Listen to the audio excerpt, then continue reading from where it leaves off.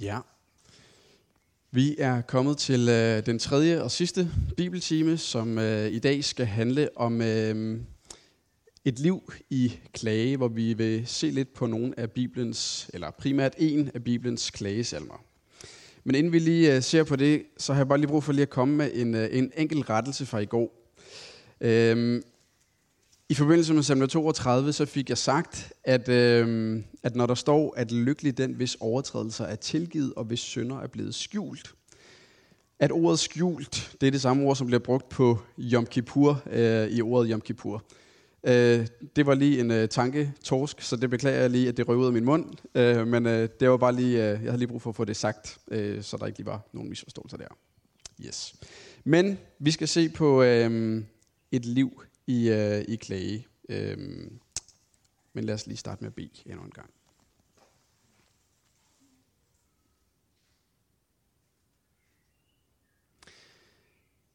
Kære Herre Jesus, jeg har bare lyst til at takke dig for, at vi i dig kender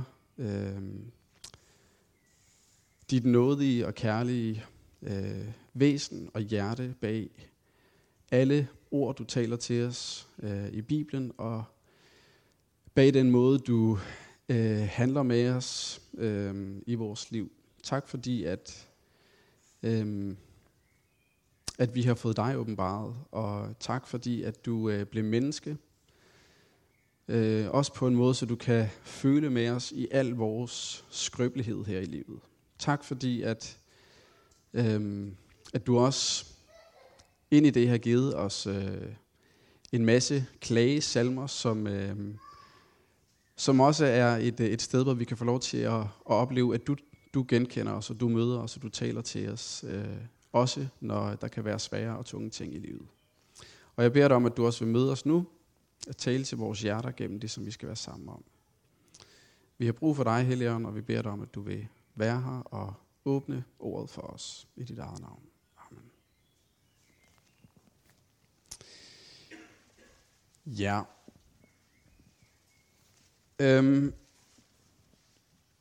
Jeg starter lige med at give jer den her oversigt, som jeg også lige viste i går. Og jeg beklager igen, den er på engelsk, men det er lige den bedste, jeg lige har kunne finde. Men den forsøger lige at give et lille overblik over Bibelens salmer og kategorisere dem lidt i nogle typer. Og de her kategoriseringer skal man lige tage med et gran salt, fordi livet er meget komplekst, og det gør også, at salmerne er meget komplekse. Så vi kan ikke oftest ikke sige, at der bare er en salme, som er en takkesalme, en ren takkesalme, og en salme, som er en ren klagesalme. Ligesom livet er en blanding af surt og sødt, sådan er det også med de fleste salmer. Men det, som oversigten lige kan hjælpe til, det er lige at give et lille overblik over de salmer, vi har. Og det, som jeg selv er glad for ved den, det er, at det kan hjælpe mig til, hvis der jeg på en særlig måde har brug for en salme, der minder mig om det at have tillid til Gud, jamen så har jeg lige et sted, hvor jeg lige sådan kan søge hen og få hjælp. Eller hvis jeg har brug for at læse en klagesalme. Det, som jeg lige vil bruge det til nu, det er, at det, som jeg synes er lidt interessant, det er, at salmernes bog på hebraisk har den titlen Tehillim. Og det betyder ordret oversat lovsange i flertal. Men som I kan fornemme af den oversigt, som jeg lige har taget med her, så er det jo interessant, at når Bibelen skal give os en lovsangsbog, så er faktisk den største gruppe i den her lovsangsbog, det er faktisk klagesalmer. Og det synes jeg faktisk lige, der er noget, som er værd at bemærke i.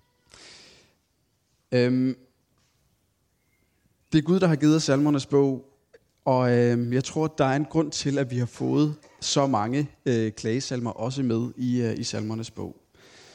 Og jeg tror, vi har brug for på en eller anden måde også at forstå lovsang bredere end det, som jeg i hvert fald oplever lidt, der kan være tendensen med den nye lovsangsbølge, der er kommet de sidste 30 år. Hvor det kan være meget lette lovsange, længselssange, kærlighedssange til Gud, men hvor jeg i hvert fald selv ofte kan opleve, at både erfaringsdimensionen i livet med Gud, anfægtelsen, mørket, kampen, let kan glide lidt i baggrunden. Det gør den ikke i Bibelen, og det gør den heller ikke i den store, rige salmeskat, som vi har i Danmark. Bare som en opmuntring til at give det plads i de menigheder, vi er i. Vi har brug for klagen, fordi klagen er en del af livet, og fordi Bibelen giver masser af plads til den klage.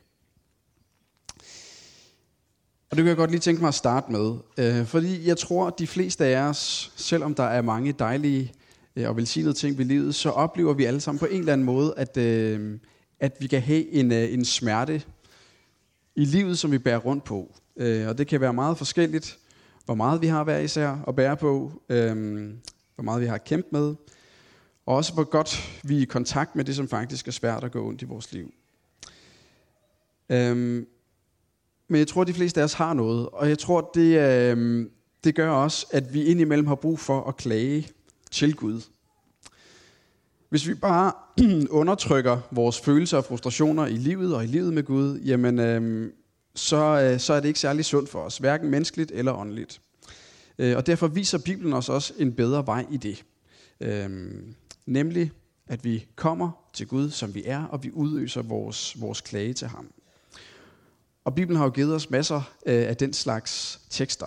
Klagesalmerne i Salmernes bog, klagesangene skrevet af Jeremias, Jobs bog, dele af Jeremias' bog, Habakuks bog.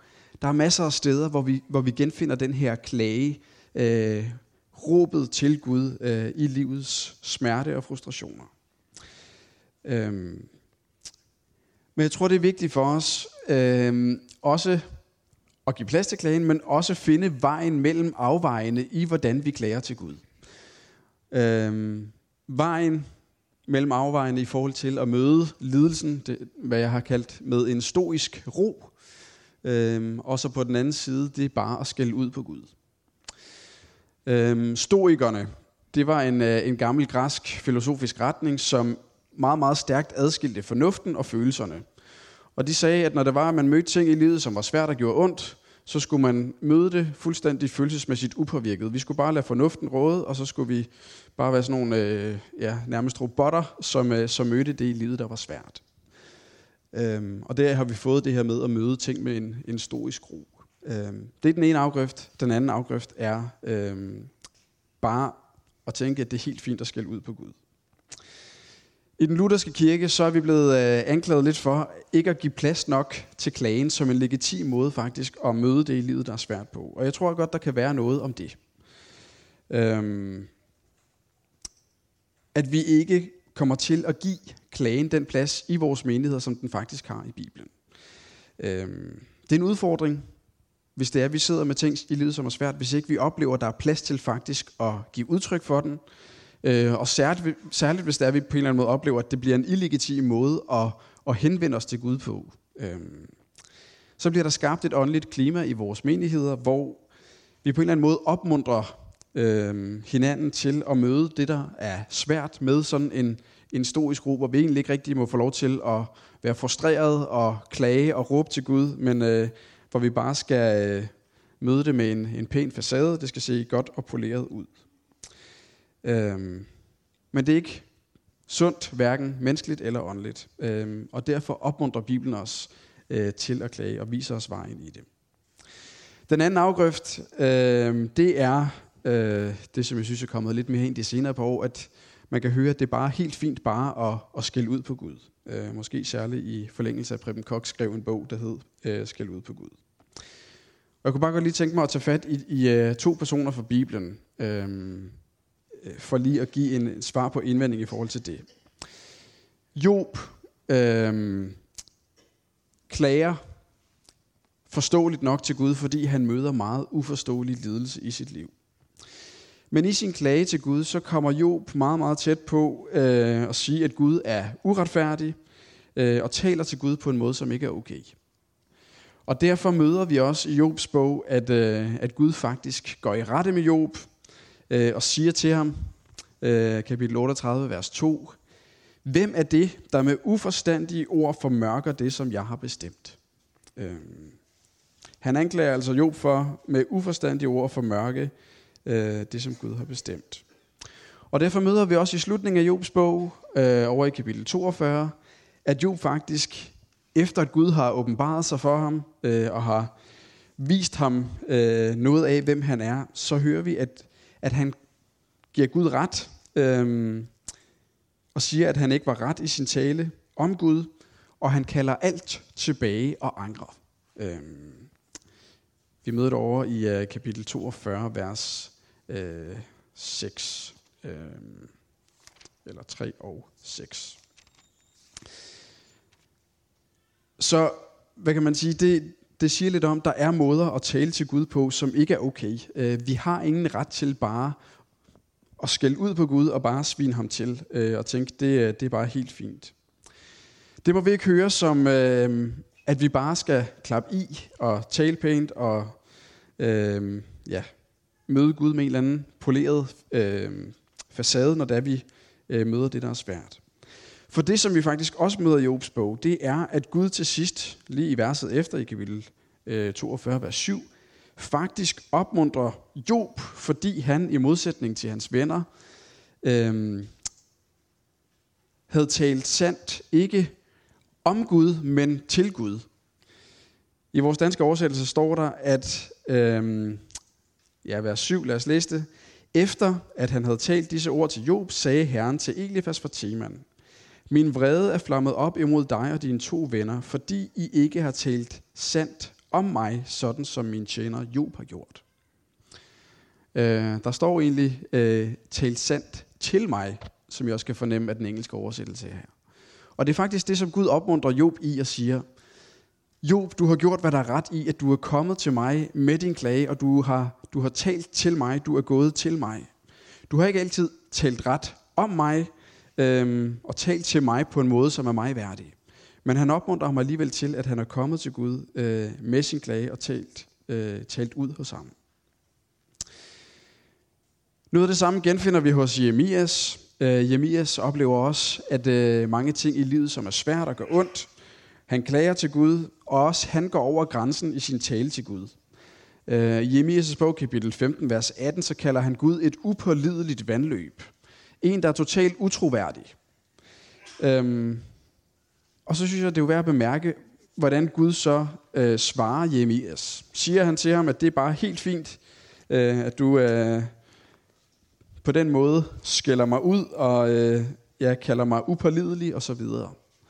Nej. Kapitel 15, vers 19.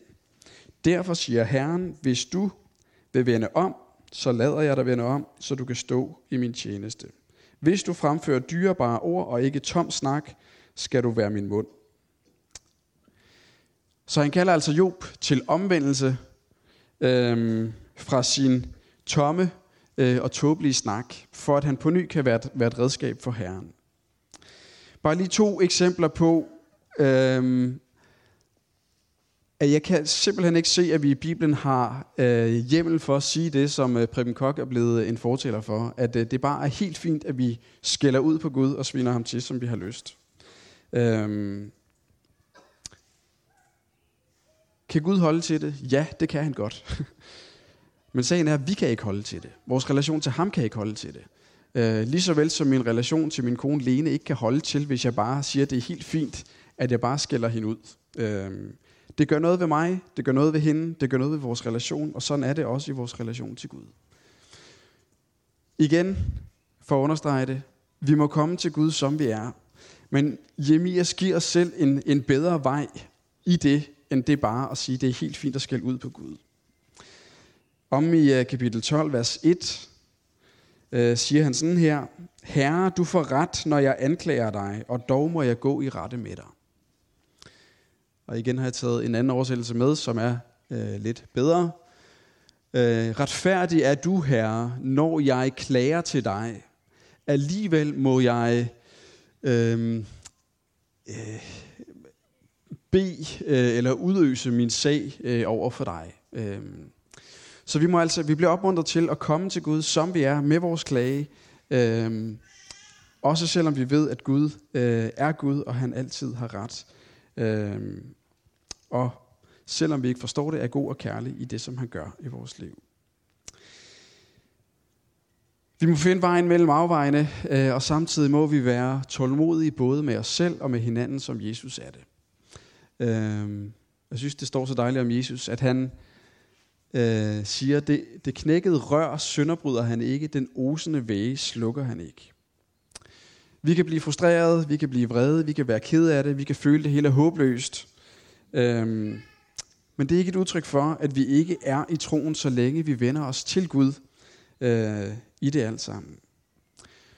Når vi lider, så har vi brug for plads til at klage, og ikke bare at få de rigtige svar, for de hjælper typisk ikke særlig meget i situationen. Og derfor må vi være med til i vores menigheder faktisk at skabe rum til, at klagen får den plads, som den har i Bibelen. Og det, som jeg så godt kunne tænke mig at gøre nu, det er at tage fat i salme 88, som er en af de her klagesalmer. Og det er faktisk den mørkeste salme, vi har i salmernes bog, sammen med salme 39. Normalt så slutter klagesangene med håb. I hvert fald er det med undervejs. Men salme 88 ender sådan set uden så meget håb, ret uforløst, med ordet mørke, om i kapitel, eller salme 88, vers 19, i udtrykket, min nærmeste ven er mørket. For den står der, min bekendte er borte i mørket, men det kan også oversættes, som jeg har skrevet her i overskriften, min nærmeste ven er mørket. Og det giver sådan lige en fornemmelse af, hvad er det for en kamp, som Heman her, som har skrevet salmen, faktisk står i.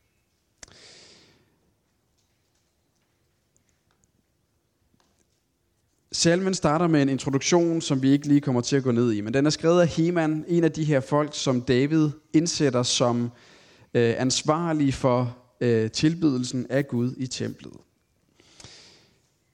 Og så hører vi i de første vers, hvordan han råber til Gud i sin nød.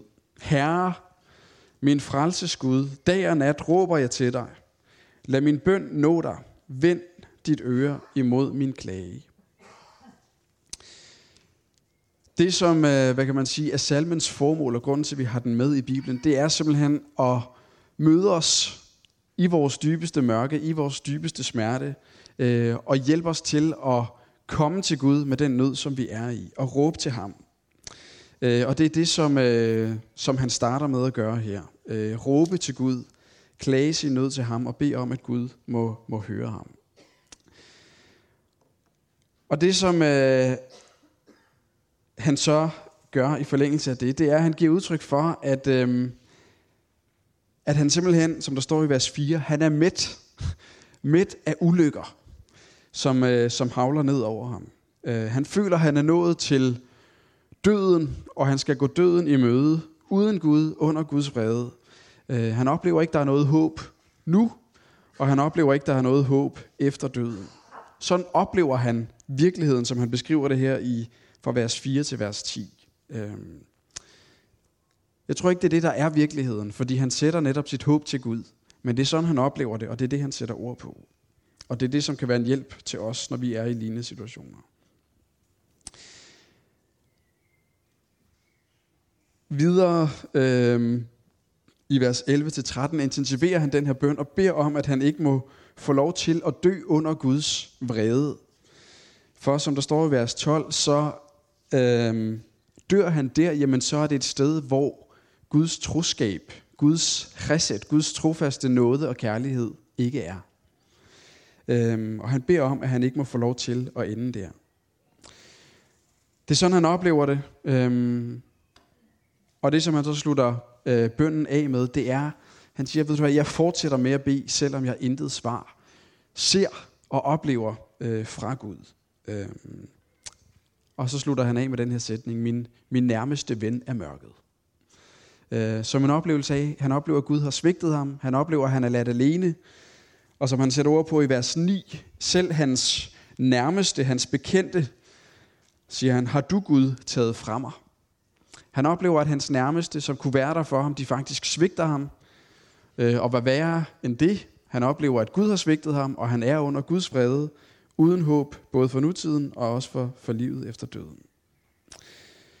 Det er sådan lige ganske kort, det som er situationen, som han sætter ord på her. Det er mørkt, det er svært, det er hårdt. Og salmen er en meget generel salme i sprogbrugen, og det gør, at vi kan bruge den i mange, mange forskellige situationer. Selvom det primært er mørkt, så er der alligevel et indirekte håb i salmen. Og det er, at Heman sætter ord på, at han ved, at det mørke, som han er i, de trængsler, som han står i, de ulykker, der rammer ned over ham, jamen det er ikke bare tilfældighedernes spil, men han har faktisk med Gud at gøre i det. Det er i hans hånd. Vi møder det igen og igen. Vers 7. Du, Gud, har kastet mig i den dybe grav, i det dybeste mørke. Vers 8. Din vrede hviler tungt på mig. Alle dine brændinger lader du skylle ind over mig. Vers 9. Min bekendte har du taget fra mig. Vers 15. Hvorfor har du forstødt mig, Herre? Hvorfor skjuler du dit ansigt for mig? Slutning af vers 16. Dine rædsler omgiver mig. Vers 17. Din harme slår ind over mig. Dine grusomheder gør det af med mig. Vers 19. Ven og frænde og bekendt har du taget fra mig. Han sætter altså ord på, at han har med Gud at gøre i de ting, som møder ham. Han er ikke overladt til tilfældighedernes spil. Han er, som vi læser i salme 31, hans livsløb er i Guds hånd. Og de ting, der møder ham, er dybest set ting, som Gud har tilladt ham. Og derfor ved han også, at det er Gud, der, når han vil, også kan tage den trængsel fra ham, som han faktisk er i. Og det er derfor, han vender sig til Gud. Og starter, som han gør i kapitel 88, vers 2. Herre, min frelsesgud. Han ved, at det er Herren, som tillader det, og derfor er det Herren, han vender sig til, fordi han ved, det er ham, der kan frelse, det er ham, der kan hjælpe. Og han kalder ham min frelsesgud. Og jeg beklager, at der lige kommer endnu en lille detalje her, men ordet frelse på hebraisk, det er et fantastisk ord. Når der her står min frelsesgud, så står der Elohei Yeshuati. Og til dem af jer, der har været i Israel, ved, at Jesus på hebraisk er Yeshua. Så min frelsesgud, det er Yeshuati. Elohei Yeshuati. Og det minder os om, at vores frelsesgud er Jesus. I Jesus har Gud åbenbaret, hvem han er. Der ser vi hans kærlige hjertelag for os, som faktisk igen og igen trodser ham og gør, hvad der er ondt i hans øjne. Der ser vi hans hjertelag bag de ord, han taler til os, og den måde, han handler med os. Og det er Jesus, før han åbenbaret, som han også henvender sig til her. Herre, min frelsesgud, dag og nat råber jeg til dig. Derfor er der håb. Han oplever det ikke, men han bliver ved med at råbe til Gud, og derfor er der håb.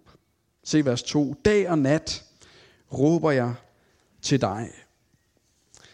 Vers 10. Hver dag råber jeg til dig, Herre. Og vers 14. Hver morgen kommer min bøn til dig. Det er virkelig nogle udtryk, der understreger, at han bliver ved med i det her mørke, som han er i, og vende sig til Gud, fordi han ved, han er den Gud, der kan frelse ham og hjælpe ham i det mørke, som han er i. Og det, som jeg synes, der er det dejlige ved den her salme, det er, at den netop genkender os, når vi kan være i den dybeste nød, den største smerte, og opleve, at det hele det bare er mørke.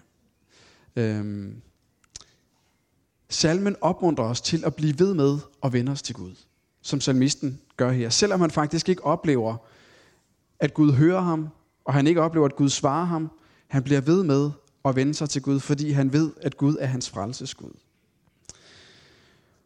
Og samtidig, det at vi har sådan en salme med i Bibelen, det understreger, at en sådan kæmpende tro, også selvom den ikke er fuld af lovprisning og tak og tillid og længsel efter Gud, jamen det er en sand og levende tro, for den henvender sig netop til Gud.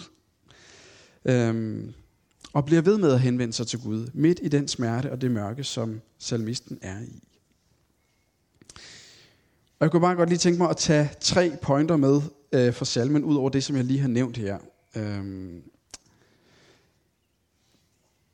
For det første vil jeg gerne understrege den pointe, at også troende mennesker kan opleve at være i et mørke i lang tid.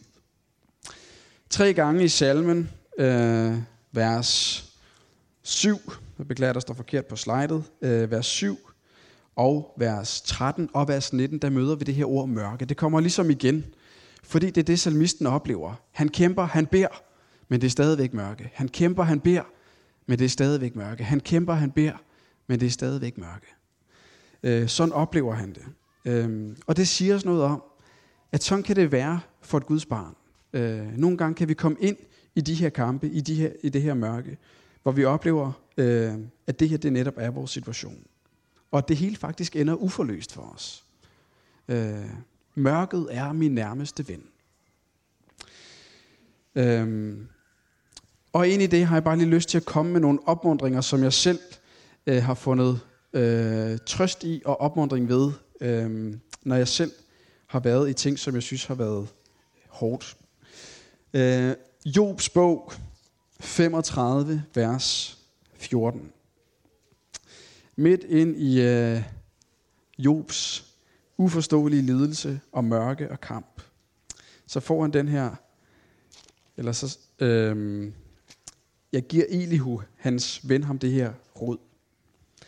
Selv når du siger, du ikke ser ham, altså Gud, så har han din sag for øje, og du må vente på ham.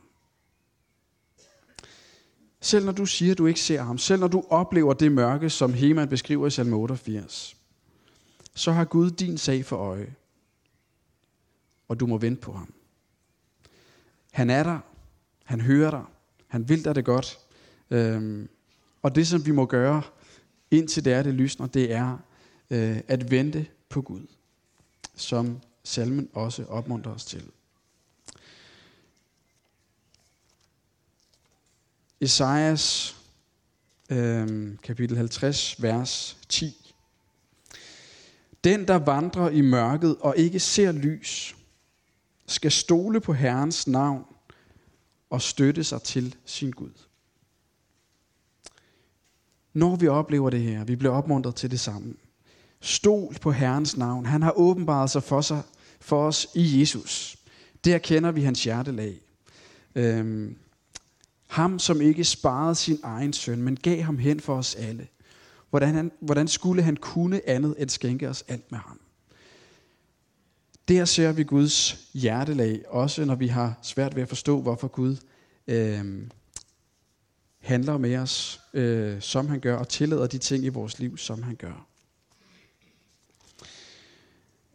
Og så er der en salme, eller nogle vers fra salme 38, en af de her bodsalmer, som også er en form for klagesalme, som jeg synes er sådan et dejligt, ærligt suk til Gud, og en dejlig, ærlig henvenden til Gud.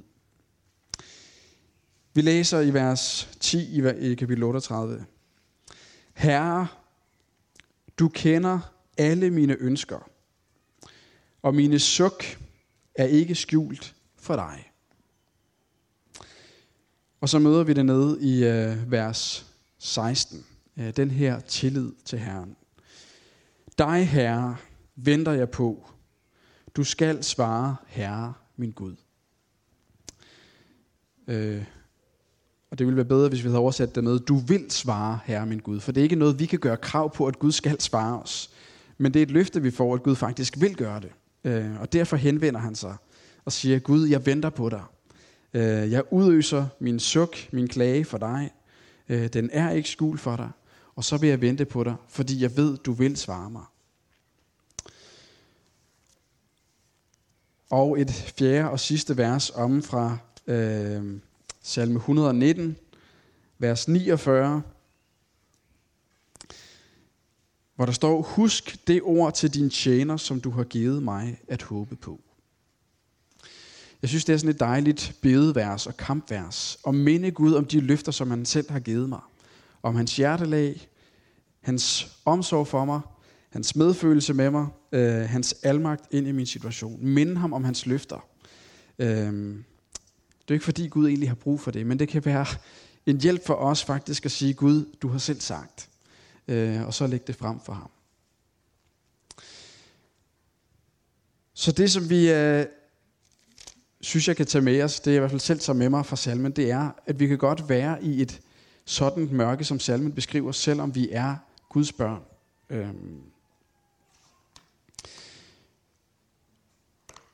Det andet, som jeg synes er værd at tage med, det er, at det, at salmen er med i Bibelen, det viser os noget om, at Gud faktisk har forståelse med os i vores klage, og ønsker, at vi skal vende os til ham i vores nød. Heman her kommer ikke med en eller anden pæn og poleret bøn med den rigtige teologi. Han kommer med en hudløs, ærlig klage og tale til Gud, ligesom Job, ligesom Jeremias, om hvordan han oplever, at både hans venner og Gud har svigtet ham. Og selvom han både ligesom Job og Jeremias ikke altid taler måske med den tillid og den ærefrygt, som det sømmer sig at møde Gud med, så har Gud alligevel valgt at inddrage salme 88 i Bibelen. Som et udtryk for, at Gud har forståelse for os midt i vores smerte og vores mørke og frustration. Han ved, hvad der fylder os, når vi er allermest frustrerede, og har givet os den her salme som en hjælp til, at vi faktisk kan opleve os genkendt, når vi er netop der. Giver plads til, at vi kan komme til Gud, som vi er, med det, der fylder os. Og for det tredje, når vi er i mørke, så må vi forstå det mørke, vi er i lyset af det mørke, som Jesus var igennem for os. Den anden af de meget håbløse salmer, vi har i Bibelen, er salme 39, og den slutter med en bøn om, at Gud må vende sit ansigt bort. Salme 88, som vi lige har læst her, slutter med, min nærmeste ven er mørket. Og begge udtryk, hvad kan man sige, beskriver det, som vi måske nogle gange selv kan opleve, når vi er i et åndeligt mørke. Vi oplever, at Gud vender sit ansigt bort. Vi oplever, at mørket er blevet vores nærmeste ven. Men den eneste, som har vendt sig til Gud i mørket, og som Gud alligevel har vendt sit ansigt bort fra, og som Gud lod opleve et vedvarende mørke, det var Jesus. Jeg synes, det er så dejligt at læse de her salmer i lyset af det, der sker på korsfæstelsen.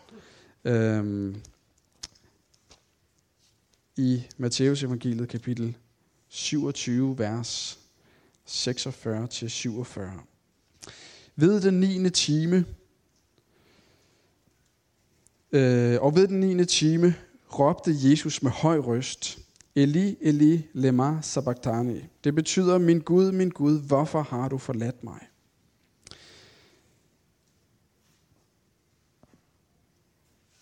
Vi kan opleve det som om Gud har vendt sit ansigt væk fra os. Vi kan opleve det som om, at mørket er vores nærmeste ven.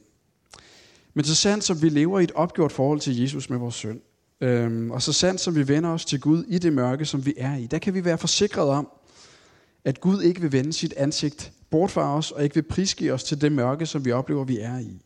Fordi Jesus netop gik igennem Guds forladthedens mørke for os. Derfor kan vi have tillid til, at selvom vi ikke kan se det, selvom vi ikke kan forstå det, jamen så er det sandt, som Paulus siger i Romerbrevet, at Gud lader alt virke sammen til et evigt gode for dem, der elsker Gud. I lyset af korset, så må vi våge og tro det løfte, selv når det er allermørkest. Der findes et svar, og der er et formål med det mørke, som vi nogle gange kan gå igennem, som du og jeg kan være i. Og om ikke før, så vil vi i hvert fald en dag få svar. I Jesus, der kender vi det hjertelag, hvormed Gud handler med os i alt det, som vi er i. Det var 3 ting, som jeg selv tager med mig fra den her salme, og som sætter lidt ord på klagen i Bibelen, som en legitim måde at henvende sig til Gud på, som jeg tror, vi godt kunne bruge og give mere plads for i vores menigheder. Så kunne jeg godt tænke mig at slutte af med bare lige at komme med nogle få praktiske ting i forhold til, hvordan vi kan bruge salmernes bog. Jeg vil gerne have haft den første dag, men der nåede jeg det ikke, så nu tager vi det lige ind her. Og det er bare ting som inspiration. Vi kan bruge salmernes bog som bøn på forskellige måder. Det fantastiske i salmernes bog er jo, at vi oplever os genkendt fra det dybeste mørke i salme 88 til den stærkeste lovprisning om i slutningen af salmernes bog, og alt derind imellem. Og der kan være en hjælp i, særligt når vi måske oplever, at det kan være svært at bede, og ty til salmernes bog, og faktisk bare bede med på de bønner, som folk, der har været i lignende situationer, som vi er i, faktisk har bedt før os. Vi kan læse det. Bed salmerne igen og igen som en rent liturgisk bøn, når vi oplever, at det kan være svært at bede. Så kan vi bruge eller bede, hvor det sådan er lidt mere en meditativ applikationsbøn, hvor vi simpelthen bare tager det vers for vers og beder ud fra de vers, som det er, vi læser, ind i vores situation. Måske læser verset, beder det højt, og så beder vores egne bønner ind over det vers, som vi læser. Så er der også nogle af salmerne, som vi kan bruge som det, vi kan kalde sådan, vekselbønner, hvor vi så på salme 136 i går, som er en genfortælling af Israels historie, hvor der i hver anden linje er det her udråb, at Guds chesed varer til evig tid. Guds trofaste nåde og kærlighed varer til evig tid. Og det kan være en måde også at bruge salmerne ind i en menighed på, og bruge det som vekselbøn, hvor der er et kor, der ligesom svarer på det, der bliver bedt. Så kan vi også bruge salmerne lidt mere meditativt, måske på den måde, som de fleste af os læser vores Bibel på, hvor vi læser det, prøver at forstå det, beder over det, og prøver at blive stille for, hvad det her det betyder ind i vores liv. Og der er måske mere fokus på meditationen, end der er fokus på bønnen i det. Det er jo noget, eller en tilgang, som vi faktisk bliver opmuntret til i salme 1. Salme 1, vers 2, som jo starter med, at lykkelig er den, som har sin glæde ved Herrens lov og grunder på hans lov dag og nat. Der bliver brugt sådan et interessant ord på hebraisk, som bliver brugt om det, når køerne tykker drøv. De tykker lidt på det, og så smider de det ned i, jeg har ikke lige styr på køernes anatomi, beklager, men ned i mavesækken, og så gylper de det lidt op igen, tykker lidt på det igen, og ned igen. Og på samme måde bliver vi opmuntret til faktisk at tykke drøv på Guds ord, grunde på det, meditere over det. Giv plads for, at det kan bundfælde sig i os, og det kan blive til et levende møde med Gud, og ikke bare en hurtig bøn, som måske ikke får lov til at bønfælde sig i os. Så kan vi gøre salmerne til sang. Vi har allerede nogle af salmerne, hvor det er gjort med. Der er også folk, som gør det lidt mere systematisk. Og jeg kan henvise jer til jeg tror hun er en sydkoreansk kvinde, der hedder Esther Mui. I kan finde hende på YouTube. Hun har gjort mange af salmerne til sange. Det er sådan meget musikalsk, stille og roligt med et klaver, så jeg tror, det er noget, der vil kunne falde ind i de fleste smag. Men det, som jeg synes er det dejlige ved det, det er på en eller anden måde, sang kan noget i forhold til at synge ting ind i hjertet og hjælpe os til at huske på de ting, som vi faktisk synger. Det er derfor, de fleste af os skal huske en del sange mere, end vi kan huske ting, som vi har memoreret udenad.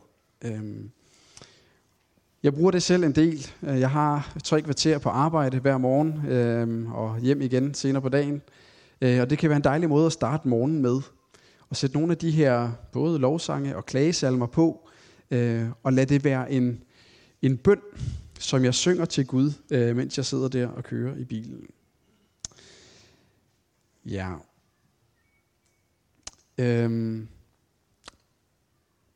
Salmerne er ligesom resten af Bibelen også meget opmuntret eller velegnet til at memorisere. Det er jo noget, som vi er gået lidt glip, eller vi har glippet lidt i vores i Danmark i dag, men på Jesu tid var det jo en helt grundlæggende del af livet med Gud, også i synagogen, at vi lærte ting udenad.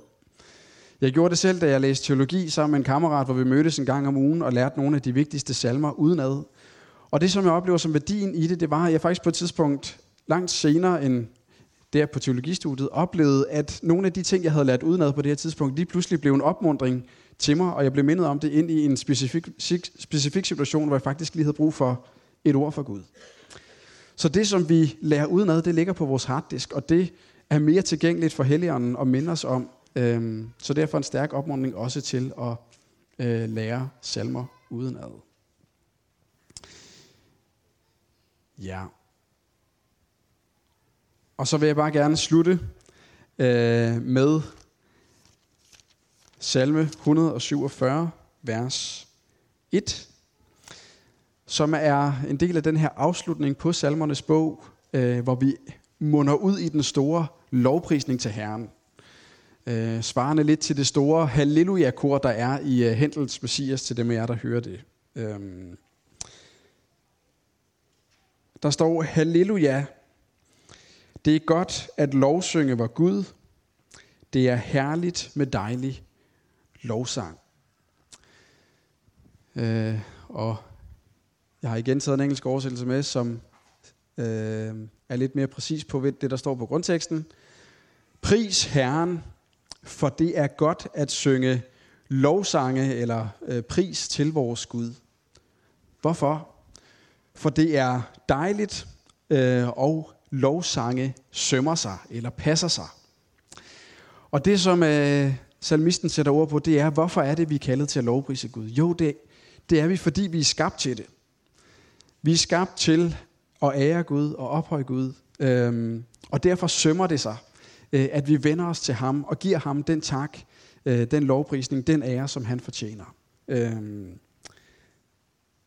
Og ikke nok med det. Det er også pleasant, det er dejligt, det er godt. Fordi det, som lovsangen også hjælper os til, det er, at vi får rettet vores blik væk fra os selv og hen på ham. Som der står i salme 34, hvordan der står, at de, der retter blikket mod ham, stråler af glæde. Der er en kæmpe hjælp i, at vi får rettet vores blik, og det er det, som salmernes bog ønsker at hjælpe os til. At få blikket rettet mod Herren og vende os til ham i alle livets situationer. Og gøre erfaring af den trøst og den glæde og den fred, det er at leve med blikket festet på ham. Ja, det var det for i dag. Lad os slutte af med at bede.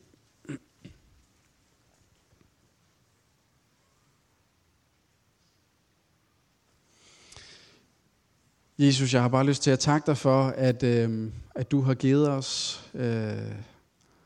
salmernes bog, og at de så stærkt vidner om dig og leder os til dig, og også viser os dit hjertelag for os, og at vi får lov til at genspejle os selv i alle de mange forskellige livssituationer, vi kan stå i alle de mange kampe, som vi også kan være i. Og jeg beder dig bare om, at du vil dag for dag lede os dybere ind i salmernes bog, og igennem det også lede os dybere og dybere ind i relationen til dig. Mæt os med din nåde og fyld os med tillid til dig, også ind i det dybeste mørke, og vend vores blik på dig. At vi må give dig den ære og den tak og den tilbedelse, som du fortjener. Det beder vi dig om i dit eget navn. Amen.